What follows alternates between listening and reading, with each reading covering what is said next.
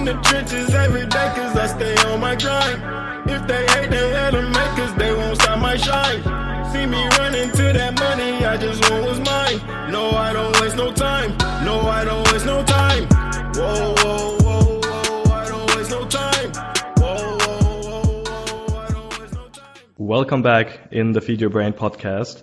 My name is Max and I'm happy to have a very special guest that's in the podcast. Thanks to Brian who actually connected us on that part. I'm really happy to have Rick Smith from Axon on the podcast. He's a very well-known founder from the States, actually a man that is wanting to improve human life. He was, for everybody that is not aware of what the company does, he was one of the co-founders, or he invented the taser that is used around the globe to prevent police and the preventive police and other people from killing people, and instead just using a different system to harm them in a good way, to talk to them at least and not kill them. So I think it's a great technology, and Rick is somebody that is wanting to use technology for good for humankind, and is also bringing out a new book which is called The End of Killing very soon. So we will talk a little bit about technology, about his company, about his story, about the book.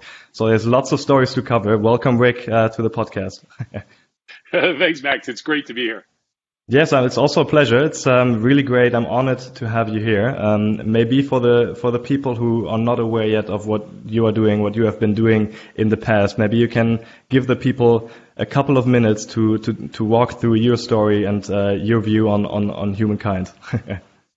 Yeah, I love it. Much like you got inspired. As I understand it, you're even younger than I was when I started this company. I was 23, okay. And I was living in Belgium. Going to school, and I discovered that many Europeans had a very dim view of the United States because of what they saw on television about gun violence. And, everybody, of course, would talk about their home. And a lot of my new friends were literally afraid to go to the United States because they'd seen so much about gun violence. And I would try to tell them that, hey, it's not like what you see on television. It's actually, there's a lot of great things about the United States. And then one of them asked me, well, do you know anybody who's been shot? And it rocked me for a moment because as I thought about it, yeah, I do. I know up to about 5 people who've been shot and killed in the U.S. Most recently, 2 of my high school friends were shot and killed in a traffic argument that spun out of control.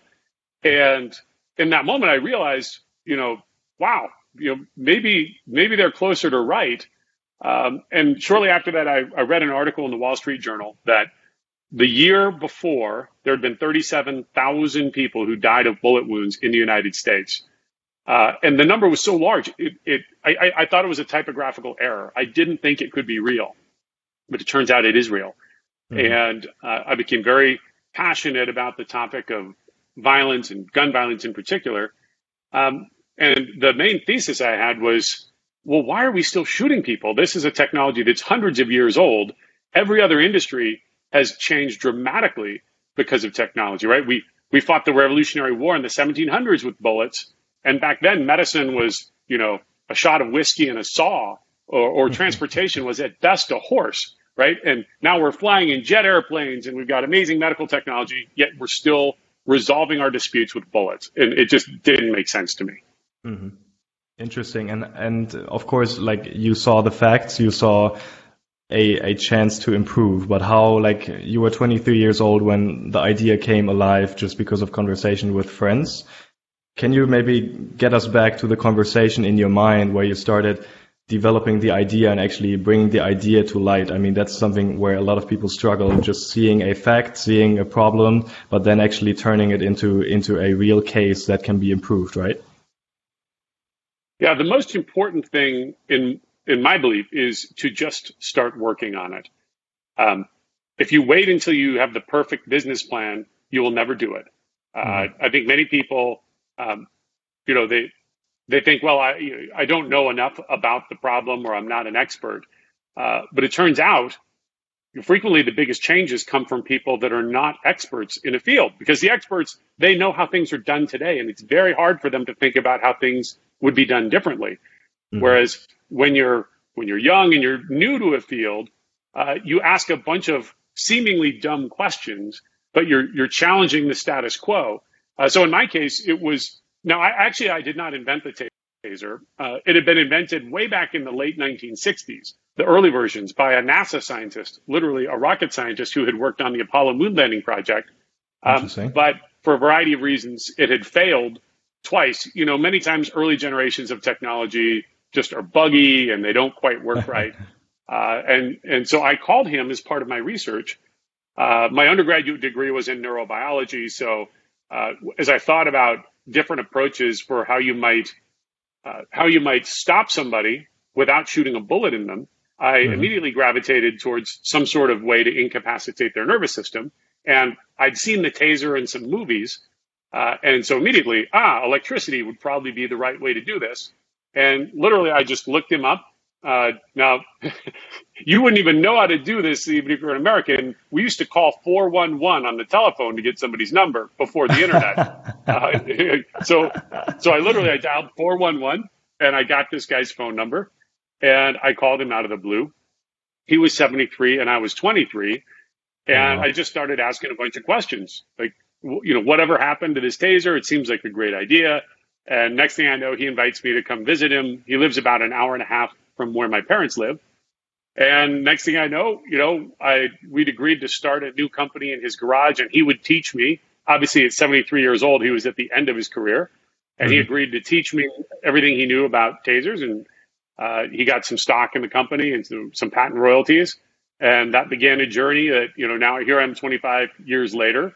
And we've got a pretty big impact. Most police agencies, pretty much every major police agency in the English-speaking world currently uses taser weapons. And we're rapidly expanding now into continental Europe and Asia. Right. I mean, Germany is probably one of the few countries where you still probably don't use tasers like in a more spreaded way. I think there are still chances that that's still going to happen. I mean, Germany is always very strict with external devices coming into the country, I guess. But I love the story. It's amazing how you actually try to interview an expert on the field that's probably 2-3 generations older, but that could still help you improve the process of building the taser. Maybe it should just deep dive on there because I think that could be very interesting to also the listeners. What was the conversation like to make you actually enable him to meet you, right? What were like sayings that you mentioned in the conversation that you were able to meet him in person, that you were actually able to talk with him, and that you actually founded the company together with him, or more or less used him as an advisor? What was like the internal conversation you had with him on the telephone? Yeah, so what's actually really funny is the hardest conversation was with myself. I did not want to call him because I was having these ideas about how I might approach this market. And in my head, I thought of him as a competitor. And I had built up, well, you know, I've seen his product in movies, and some American police were using the taser, but very few. I thought it was bigger than it was. It turns out that it had been a complete commercial failure. But I was afraid to reach out to him at first because I thought, well, he might steal my ideas. Like, I need to operate in secrecy. And I remember I was having dinner one night with my father, and we were having a conversation about this.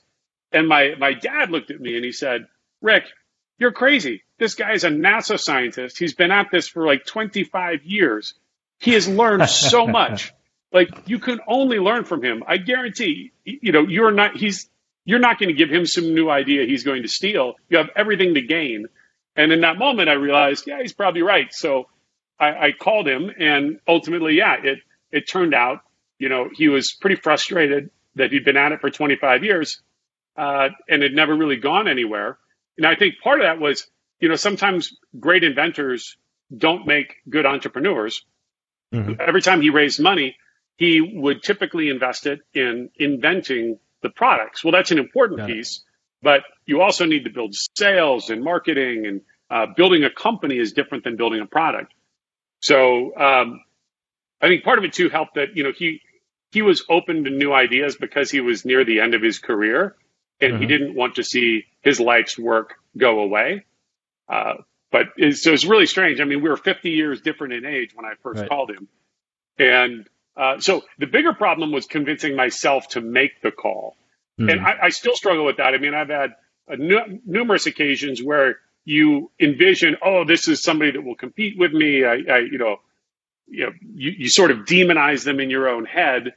And every time I've gone through one of these and then I ultimately reach out to someone, it always works out far better than I expected. Right. So I was the bigger problem than him. Once we started talking, he was pretty open to, especially because, I was pretty non-threatening. When you're a 23-year-old, people view you as kind of just an older kid. Right. And we, especially because we also have a young audience, right? I mean, I know from like my environment that there are a lot of startups being built where founders, especially young founders, first-time founders, they don't want to sell the idea to anybody, right? They want to first build the product. They want to first build the idea in the team and then enhance it to other people, right? And that's the strategy that you actually did not do, right? You like from the first moment you try to like look for experts, look for the right market from an immediate standpoint, and you didn't actually hide the idea in your own little circle. And it feels like that has been something that has actually enabled you to grow way faster than if you would just have done it by your own, right? Oh, for sure. Yeah, it's very tempting. As human beings, I think we have this instinct that we tend to see more threats in the world than there actually are. Right. And to this day, I still struggle with it where, if you stop thinking of everybody as a competitor and open your mind to, how you might collaborate with different people, it usually helps propel you. Right. And I think it's just an aspect of psychology that ends up holding many people back. Right. And maybe to follow up here, like what has enabled you back then from like the starting point? Of course, you made the talk with him to talk about his expert view on it. But what has made you actually grow from 0 to like 1, 2? What was like the step that you did in order to actually drive sales across the country? What was like a movement that you would recommend? Yeah. So again, the first thing for me was I decided not to interview for jobs, which sounds very strange because I was just coming out of school. And once I had this idea, the normal thing everybody did was they would go through the university to start interviewing for jobs. And as this idea started to stick, I realized it's already a crazy idea. And when I have to explain to my friends and parents, I'm going to pursue this crazy idea, it's already, I'm going to get pressure from people because everybody tells you no, by the way. Every new idea, you should just expect, the world is just, it reacts to new ideas by saying no. And so you just have to get used to that and you just have to ignore it. But I realized if I had interviewed for jobs, then I might get job offers. And now I'd have to make a decision between, well, do I pursue this crazy idea that I don't really know much about, or do I take this job? And I figured that would be a very difficult, a harder choice. And then I'd have to justify again to my parents and others. So I just decided, you know what? I'm not going to interview for jobs. And my plan was, I said, I'm going to pursue this for 1 year. And I don't know what I'm going to do, but every morning I'll get out of bed and I will just try to figure out what is the one thing I can do today to move this closer to a real product. And if it fails, well, no big deal. A year into it, I could basically look at it as, some people take a year off to go skiing or to, go travel through Europe if you're an American, or through America if you're European. So this was like sort of my year for myself that I would take this risk. And that mind frame really helped me to just get rid of all the other distractions. Because that's the most important thing, is when you just say, I'm going to work on this. I moved home with my parents, so I didn't have to worry about, paying the bills. And my dad had been an entrepreneur, so he was pretty supportive. And then the thing you do is just every day you get out of bed and you think, okay, what can I do today that will knock down the risks between, where we are and getting a product to market? So, for example, with the taser weapon, once I met Jack, that was the inventor. His name was Jack Cover. We started to discuss. I shared with him my idea, and he gave me some feedback. He said, "Well, that's a very interesting idea, but there's a lot of unknowns." And then he shared with me the history of the taser and what he thought it would take to make it successful. And the key was, in the United States, we have a regulation that if a device shoots out a projectile by an explosive, it is considered a firearm. And the original taser used an explosive, so it was considered a firearm. Now, that means there's all sorts of regulations, including you can only sell it through gun stores. Okay. Well, if you use something besides gunpowder, if you use compressed air, for example, like an air gun, That is not considered a firearm. And that means you could sell it anywhere, not just in gun stores. And so his belief was that if we created a new taser that did not use gunpowder, it would be commercially successful because we could sell it in normal stores, not only gun stores where gun lovers go. And it seemed like, okay, it's an interesting idea. So what is the thing we need to do? Well, as we dug in, he showed me letters from the federal government of the United States that said, in order to make this ruling, they would have to see a prototype. They would not give us a legal ruling from a drawing or descriptions. So that was a very focusing moment where we realized, okay, step one, we have to build a prototype to send to the government to get the legal approval to be able to sell. And for the first 3 months, we focused on solving only that problem. And I moved to Tucson, Arizona, where he lived. I lived in a trailer park, and we worked in his garage every day, and this was what he was perfectly suited for as an inventor. We would work on building prototypes. So it was sort of like a mad science experiment. And as I look back, it's amazing how fast we moved as a startup. So we started together on October 15th was the day we signed our agreement. 1 month later, on November 15th, we shipped the prototype to Washington, D.C. So from zero to a functioning prototype in 30 days. Wow, amazing. Now I've got a company with 1,000 people. And to get to a prototype takes a year with a team of like 15 people working on it. It's pretty amazing when you're a startup what you can do. Right. It's the dynamics of just being so passionate about what you do at the beginning, right? And I'm sure you're also still as passionate as you were back then. But of course, like the movement of just coming out of college and just of a university and just going for an idea that has not been developed before. I think that's something that a lot of young people want to strive for. And I love the story of you actually, that's something that Tim Ferriss actually mentions a lot in his podcast as well, of like, in order to drive successful businesses, you have to at first think about risk mitigation. So you think about what are like the risk factors that could pull us out of business, and then see how you can actually mitigate the risks of not failing, right? Instead of just thinking about the success, was also thinking about like the risk side and really understanding what are the risks of the company and understanding how you can go through the possible risks that could actually destroy your business, correct? Yep. Yeah. So for us, it was, it was both a risk and an opportunity. If we could get the federal government to give us the certification this was not a firearm, then we could sell it through these other stores. And that solving one problem at a time, gives you a lot of focus. And the other superpower that you have as a startup is just simply you don't have complex decision processes. It's two guys in a garage. You can try and move. Oh, that failed. We go this direction. As you get bigger teams, you spend a lot more time. You have to communicate. You've got to get a lot more input from different people. Well, and frankly, today, if we invent a new taser weapon, that's a $200 million a year business.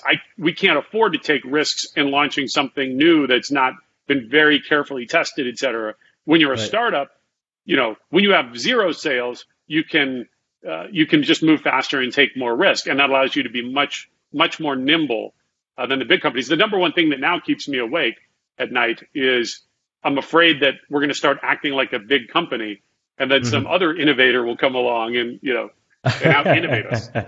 That's how mindset changes when your company gets bigger. I love that. That's very cool. I mean, generally what's very interesting about your side, I think, is now that, of course, throughout the time, but especially from the beginning on, where you sit in the garage and you develop a product, but still now you develop or you use technology to do something better, right? I mean, that's also something that your book is about, and maybe we can deep dive here a little bit, because I think it's fascinating to get an overview of what the book is also going to be about and see how that's connected to the roadmap of your company so far. Maybe can you give us an insight on what your book actually is about and how the idea of the book came along, besides building your company, because I think they are quite connected, right? Yeah, so I was at a dinner with a number of entrepreneurs, and they were doing, one of these conversation starters. And the question was, what is one thing that you believe that no one else believes? And when it came around to my turn, I said, I believe that we're getting close to the end of war and the end of killing. And people at first looked at me like, are you crazy? But then I started to lay it out that, if you think about it, where we accept that it's okay to kill people is only because we lack the technology we can see in science fiction to stop somebody without killing them. So we live in this world where we accept this bizarre paradox that protection of one person means killing another. And the more I've dug in and done the research on a book turns out to be a big project, and you learn a lot along the way. So it's not just the idea you start with. So I originally thought this idea was a little bit crazy, that I was swimming against sort of the tendencies of humanity. But it turns out the exact opposite is true.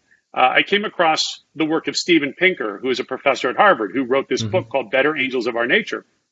And he documents that the rates of violence in the world are down not by a little bit, but by a factor of around 500. Meaning, even if you lived in like medieval Europe, which we tend to all romanticize as, knights and damsels, and wasn't life great back then? But it turns out, no, life was incredibly violent. Like the honor code of medieval Europe was basically you kill someone before they kill you. If they insult you, you challenge them to fight to the death, et cetera. And the risk of dying at the hands of another human in violence was 500 times higher than it is today. So in fact, we've seen, it used to be very normal. Like most communities around the world accepted like public torture and, war was almost a continuous state of existence between, at first tribal communities and then larger nation states, right? Napoleon's like top job description was like, as the leader of France to execute war and on behalf of the honor of the nation. Right. And we don't think like that anymore.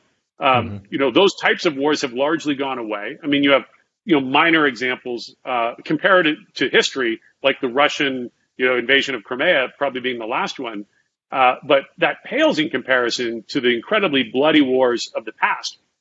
And so I think we've gotten to a point now where, like in your or my daily life, it would be a very bizarre thing for us to see somebody get killed. It would be something very much out of the ordinary. Other than we might see it in movies or entertainment, or we see it in the news because we live in this interconnected world where one violent act, feels local.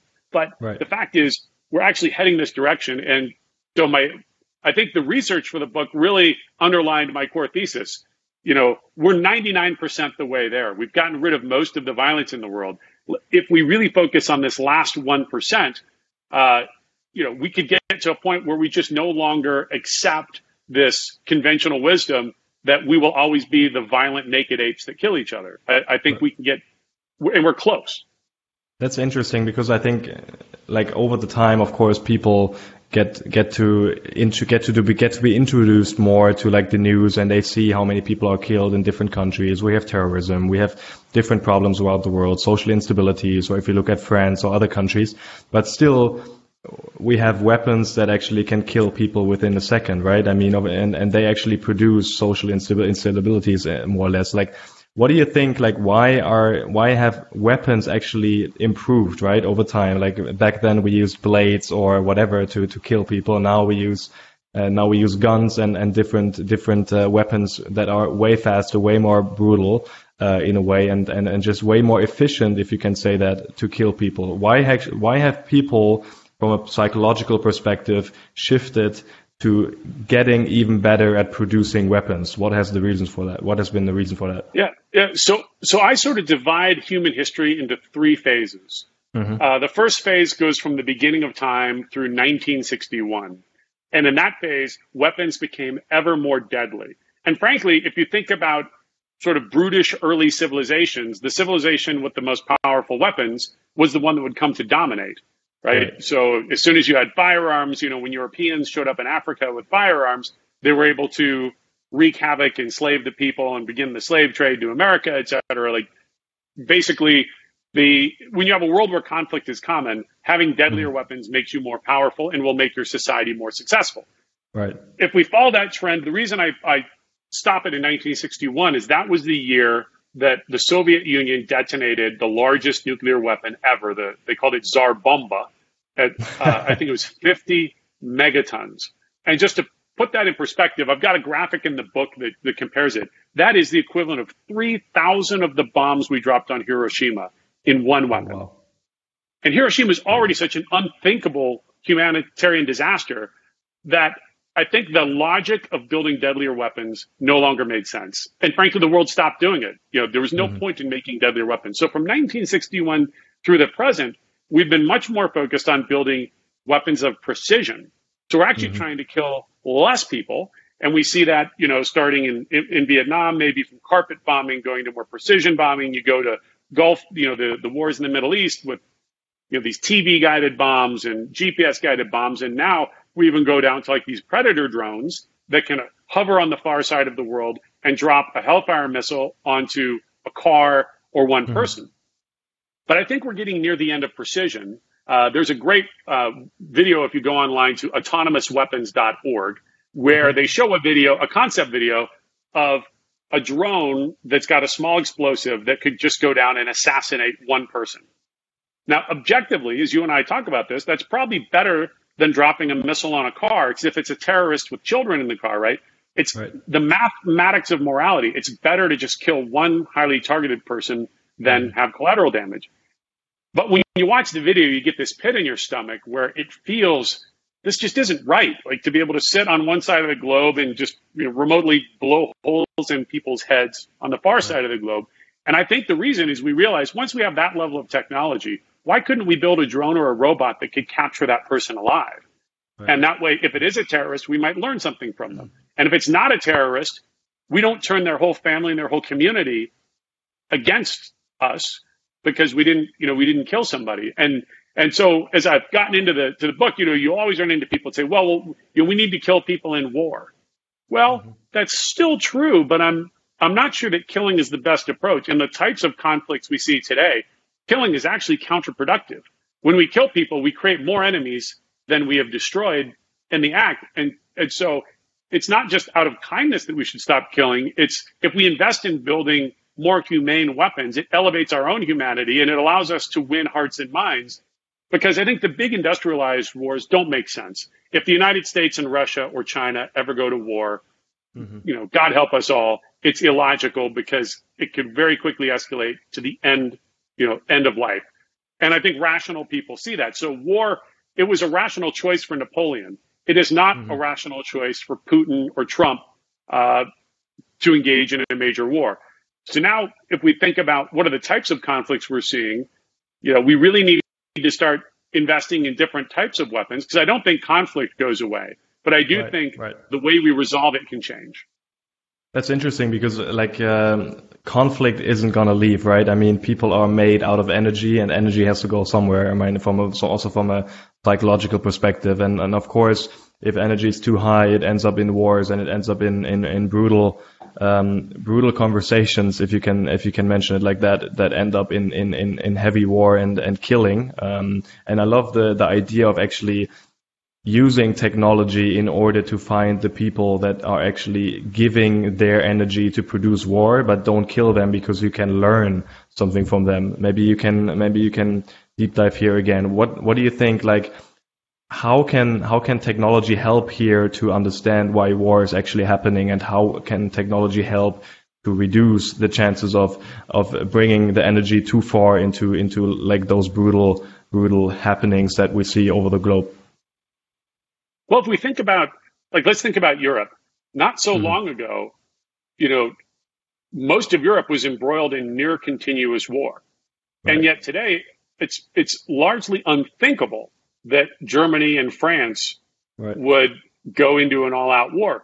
So I think we've successfully, part of it, I think, is the stabilization that comes paradoxically from the presence of nuclear weapons, sort of takes the opportunity for war to be a winning proposition away. Now, war is no longer a winning proposition, if for major nation states. You still see it in these less developed nations. But I think what we're also seeing is, as people between travel and global businesses, and certainly people can rant against the system of globalization having negatives, but its positives far outweigh the negatives. I think there was a statement at one point that no two countries that had McDonald's had ever gone to war with each other. Once you start to share, cultural interests and business interests, you sort of create this interconnected global web. It was much easier to go to war with the other guy when, you could only vilify them because they were scary and remote. Right. And so I think that the nature of the interconnected world that we live in is building relationships across borders. So like today, there's a lot of rivalry between the United States and China. But as I look at it, like it's unthinkable to me that would escalate to a war. And it's not just because of the nuclear deterrent, but there are so many intertwined economic and other interests that would stand up against it and say, look, this is crazy. Whether it's just using a simple case, Apple with its iPhone production in China, right? Or, just across the board, as you build out these relationships, I think the concept of major wars starts to go away. And then, at least from a logic perspective, and then you need to think about, what are the types of conflicts that we see, which tend to be now with non-nation states, like whether it's ISIS or, some other sort of terrorism sort of group. And in that case, I think killing is actually counterproductive because it also, in this case, it's interesting. These ideologies have managed to twist death into a positive, right? That it's actually, some of these people that engage in these rather extreme acts would rather die because they see it as this glorious end that then transports them into this wonderful afterlife. Whereas getting captured by a drone or a robot and going to prison is nowhere near as glorious. I actually think it's a better deterrent. And then it doesn't end up inflaming, because no matter when you're killing people, you're going to get it wrong sometimes. Right. And I think in the Middle East, NATO has bombed something like 8 weddings, right? That turns entire, thousands of people against what you're trying to do. And that doesn't happen, or at least I think the propensity for it to happen is much lower if we're finding tools to go around and not kill people. So I'll sort of end with this thought. If you want to defeat the U.S. military today, go back to Saddam Hussein. Lots of tanks and artillery was not very successful. But you take a 12-year-old suicide bomber walking up to U.S. checkpoint today, and there's nothing they can do. My son was in Afghanistan, 19 years old, and all he had was an M16. What is he supposed to do when you have an enemy who sends a pregnant woman or a child walking up to that checkpoint? He's got to make a decision. Do I use my M16 and kill this person or not? And I talked to numerous people as I was researching the book who had been in that unwinnable situation. And so part of the purpose of the book is I'm pushing governments around the world. We should put more creative energy into solving this problem of how do we have better tools that don't kill. The United States is planning to spend $1.2 trillion over the next 30 years to rebuild our nuclear weapons arsenal. Wait a minute. My son's in the actual war that he's engaged in, or the conflict. He can't stop a 12-year-old without killing him.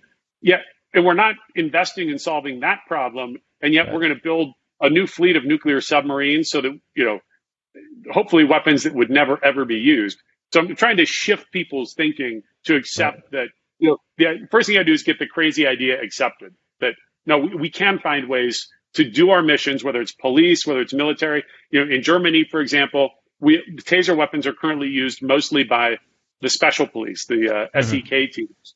Right. But yet, most patrol officers are walking around with a pistol. And I ask the question, now again, this fits back to my business, so I do have a self-interest here, but whether it's a taser or something else, if we're going to give a cop a gun, we should give them every tool to avoid using it. Right. And eventually, I think the non-lethal tools will be so good, you're not going to carry a gun anymore. Just like, police officers used to carry swords around. Well, I'm talking hundreds of years ago. Right. They don't do that anymore. That got outdated. And I think we can make killing an outdated concept. It's going to take, decades, but we have to start. Yeah, it's the same. I mean, the idea is literally like the same that you had, right? When you were 23 years old, you had an idea and you actually, with the first step, actually calling calling Jack, or what was his name, and calling Jack to make it realistic, to bring out the idea to light. And I think it's fantastic that you already started bringing the idea of not killing people anymore to light now, because of course in 30, 40 years, when also the whole entrepreneurial scene gets bigger and bigger, people get more creative, people have more influence, especially entrepreneurs have influence on politics. I think there's a lot of connectivity that could help now to start the idea bringing to light in the moment now, to enhance on the idea further, to maybe make your vision realistic in 30, 40 years. So I think starting now could be a good step. And I mean, we have a lot of entrepreneurs who are very young, who are very interested in changing the world in a good way. And I think using ideas to benefit the young generation to explore entrepreneurship in a good way could be a very good connection, I suppose. And maybe to also maybe integrate one more idea before we maybe you can add something to it. Is I love the idea of, we already have complexity in different systems, right? China is connected to the United States. We already have different connections, different collaborations between different countries. Why don't we use them for good? Why don't we use them to actually stop killing in the future? Yeah, the other thing I would say, knowing that you have an audience of young entrepreneurs, maybe I'm biased, but I don't think there's any greater impact you can have in the world than to become an entrepreneur. And sometimes, there's a negativity about business. Like I just spoke at New York University last week, and there were protesters there against me because they were angry about the police and, ideas like the taser. Sometimes, police have misused it. It has been used to abuse people. Now, it's also saved a lot of lives. But what was interesting is one of the protesters stepped up to ask a question in the forum. And he was very focused on how much money I've made. And because I've made money, the implication was that I couldn't be trusted, or I was somehow evil. And the way I answered that was, I said, well, look, I want to solve the problem of gun violence. I could go two directions. I could go start a nonprofit organization. And that's, people tend to idealize this, like, oh, yes, like that's a purer motive, like go start a government organization that's going to lobby the government on gun control issues. Well, number one, a lot of people are already doing that, and it's having pretty limited impact. But on a practical basis, if you go start a nonprofit, what you actually spend most of your time doing is begging for money, because it takes money to do things. So I know friends who work in nonprofit. It's brutally hard, and they have to go beg for every dollar they get. When you start a business, you basically pick a problem. My problem is violence, but I turn it into a self-funding business model. So yes, today I now have 1,000 people working on this problem. My company's worth $3.5 billion. We have $350 million in cash, and I can deploy those resources at building these weapons. I could never have raised this amount of money in a nonprofit, but now it's a self-funding engine. And by the way, we haven't just done tasers. We've also done wearable body cameras that are getting pretty widely deployed. Actually, we're seeing faster camera deployments in Germany than we've seen with taser weapons.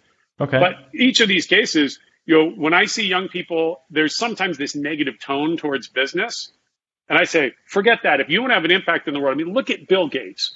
What he has impacted, he's had bigger impact than Barack Obama or any other president. Ultimately, elected officials are important. We need good people to go do that. Right. But, they're still beholden to, and their actual ability to change at the government scale is nowhere near what it's been for a guy like Bill Gates, who, number one, through the technology he created, is enabling, you and me to talk from far sides of the globe right now, using computers.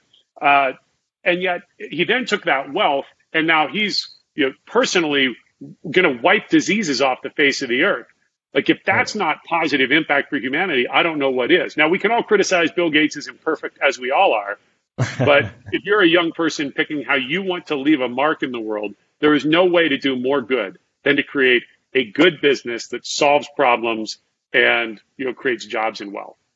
Right, and I mean, it all perfectly fits, I think, to something. I'm not sure whether it's Roosevelt or another person that once said, as soon as you have money, you can see which character the person has, right? I mean, you can look at Bill Gates, you can also look at yourself. As soon as you have a fundamental plan on what to do with the money, and if you have a vision to fulfill that, I mean, there's enough room to use money for the good. And I think.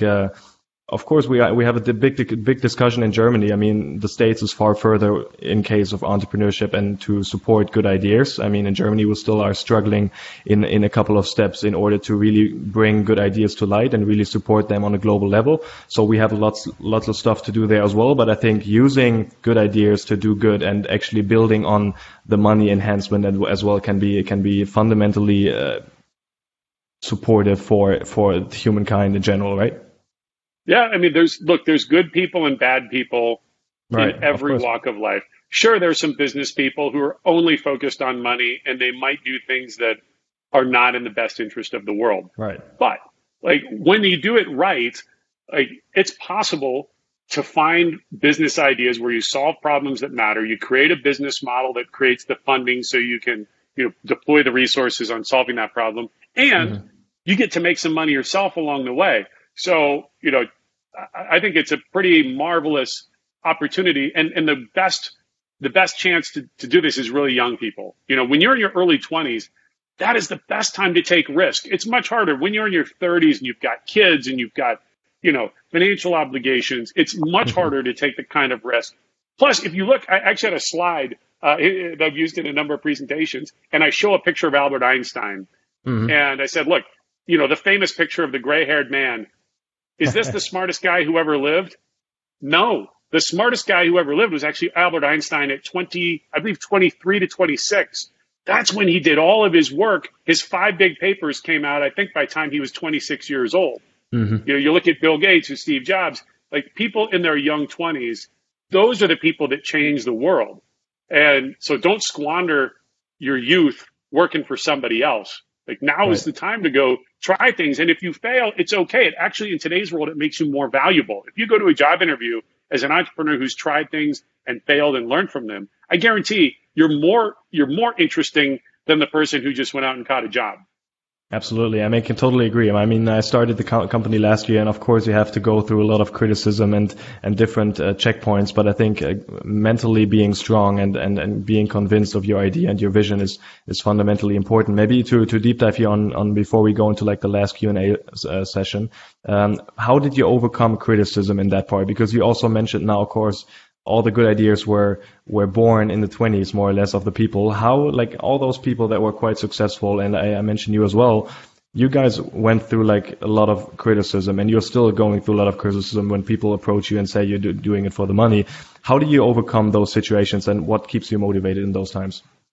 Yeah, I think you just, you have to find the right balance. You have to listen to what they're saying, and then also just tune it out. So early on, the harshest criticisms were back at the beginning when we were just first getting started. Because, look, this is a crazy idea. We're going to go build electric guns to stop. That sounds nuts. But you just, you have to believe at its core. If your logic analysis is strong, you do want to make sure, like, look, there's a lot of bad ideas in the world too. So you might have a legitimately bad idea. You've got to be a little introspective. But if your logical basis is sound, you just have to accept that all new ideas, initially, people are going to say no. Peter Diamandis, who's one of my mentors, who started the X Prize Foundation that created, private space travel, has a saying that, the day before it's a breakthrough, it's just another crazy idea. I'll give you one other example. When we started doing body cameras, wearable cameras, we did it to address the concern about police officers abusing people with our taser weapons. Best way to stop it is to record what they're doing. We realized very quickly that using the cloud and the internet to store and manage all those videos was going to be a far superior approach to in America, there's 18,000 police departments. And if they all had to figure out how to build and run their own computer servers, it would never scale. But when we first started, our customers told us, what do you mean? We're going to give government data and store it on a private computer? I had customers tell me, we can't do that. That's illegal. But it actually wasn't illegal. It was just a new way of thinking. And that was one where we had our own customers. Had we listened to our customers, we would have stopped. But this was one where it's like, you know what? And I could look at industry after industry where the internet has come in and changed the way the industry operates. And there we just had to believe, no, our customers are wrong. This is an emotional reaction because they're thinking of digital property the same way they think of like drugs and guns and other physical evidence that they have to keep under lock and key. And if we could prove to them that we could actually do a better job protecting their data than they could do themselves, that just like I put my money at a bank because it's safer there than in a safe at my house, we had to develop the right intellectual framework. But a lot of your customers will tell you no. You need to make sure you've got a solid, logical framework. And if you believe it's right, then you just need to tune out all the disbelievers. Right, and believe in the stuff you do, right? I mean, there's a lot of ideas that didn't come out of the reaction of the customer. It was really born out of big visions and big ideas. So I think I love that approach. Thanks for sharing that. Maybe now going to like the Q&A. What's like a final book that you wanna share with your listeners? Of course, your own book is coming out soon. We will have a short talk about that as well still. But what's a book that you read that you would recommend to the listeners? I think Steven Pinker's book, The Better Angels of Our Nature, Bill Gates called it the most optimistic book he'd ever read, and I have to agree. It's amazing how much better the world is than it was in the past, and we just need to stop this negative drum that says, oh, the world is terrible and it's getting worse. No, it's not. The world is better than it's ever been, and it's getting better every day. And that doesn't mean we should just stop working to make it better. That's what we do as people. We try to make the world better than it was. And so I think that's the best book I've ever read. Fantastic. We'll also put that in the show notes. Do you have any habit that you want to share that is exceptional to you, that helps you being awake and being ready for the day? So I would say that a realization that people are more important than things. And that's at work. Like the relationships with other people is the most important thing in the world. It is the key to our happiness. There's tons of studies that show that up to a certain level, like, look, money makes you happier when you go from extreme poverty to be able to support yourself. But once you get above like $75,000 a year, there's no correlation with more money and more happiness. Right. And that I think also makes me a more effective leader at work when you realize ultimately, even at a company, it's just a collection of people. And when you think about the importance of the relationships between those people, that is the most important thing in your life and in their lives. And I think it helps make you a better leader as well. If you overly focus on just the metrics or the money or the other things around you, you lose the opportunity to connect with people on a human level. And if you connect with them on a human level, they will be far more productive than anything you could do with, dollars and cents. Love it. Maybe one last final question. How do you keep your to-do structure? Do you have a certain tool that you recommend? Actually, one of the best things I've done is I use my home screen of my phone as my inbox. So once you get to a certain level, you could spend all of your time just responding to emails. And I try to make sure that, I don't want to spend my entire life responding back to things. That cripples your ability to make forward progress. And so on my home screen, I have it organized from text messages to other apps I use to communicate. And I only worry about the top 4 apps that I'm going to try to clear, the messages. And the only one I get to consistently every day is text messages, because it forces people to be short, and everybody who can ask something important to me knows how to text message me. Right. And then after that, I use an app called Voxer for voice communications. I have my phone off constantly. My phone does not ring ever. Unless I'm expecting an important customer call, I will turn it on for the day, but otherwise it's permanently in do not disturb. And I use a voice messaging app so that it forces them to be shorter. It takes a little getting used to, but when you call somebody, you start with, how are you? I'm okay. How are you? And there's all this sort of inefficient time. Right. So I found that by packetizing my communication flow, it allows me to take larger chunks of time where I just go offline. And I am going to work on the problems I want to work on and not respond to all the little niggling issues the world wants to send my way. Fantastic. Love that approach. Rick, we also almost come to time, so thanks a lot for your time. Really loved all the ideas, all the shared thoughts that you mentioned. I can definitely recommend checking out the book. I also could take a little preview, and it's definitely fantastic. I will definitely put it in the show notes if people want to pre-order it. And if you have a couple last words that you want to mention to the audience, please do so. Otherwise, we will say goodbye. Well, Max, I had no idea you were as young as you are. I think this is great. Like, the youth today have so much power to change the world. And I especially love the mission of what you're doing, which is, really rallying young people to step forth and complaining about the world is easy. Changing it is hard, but it's the most rewarding thing you can do as a person. So I love what you're doing. And I would encourage all of your listeners, don't squander your youth. Like, take a risk, go out and try something bold. And even if it fails, you got a great story. And if it succeeds, you've changed your life, and you've probably changed the life of lots of other people. Amazing. Thank you, Rick.